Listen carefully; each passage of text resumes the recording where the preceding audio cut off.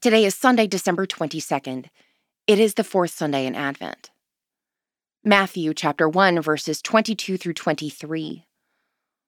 All this took place to fulfill that which had been spoken by the Lord through the prophet.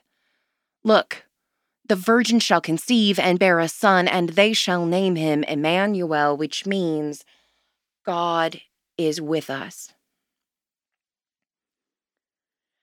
O Come, Emmanuel must be one of the most popular hymns of this season.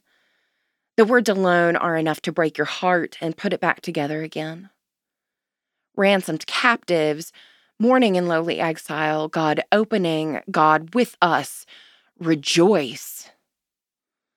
This is the same bone-deep, plaintive cry of longing we hear from the prophets.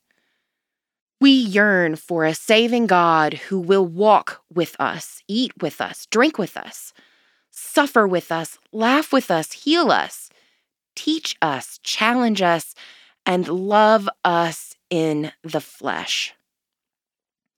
A God who is born naked and vulnerable and knows what it is to face death. A God who takes our hand in the heart of the valley, who lifts us up and out and into love. Whatever you're yearning, let it out. God hears us. God is coming. God is here.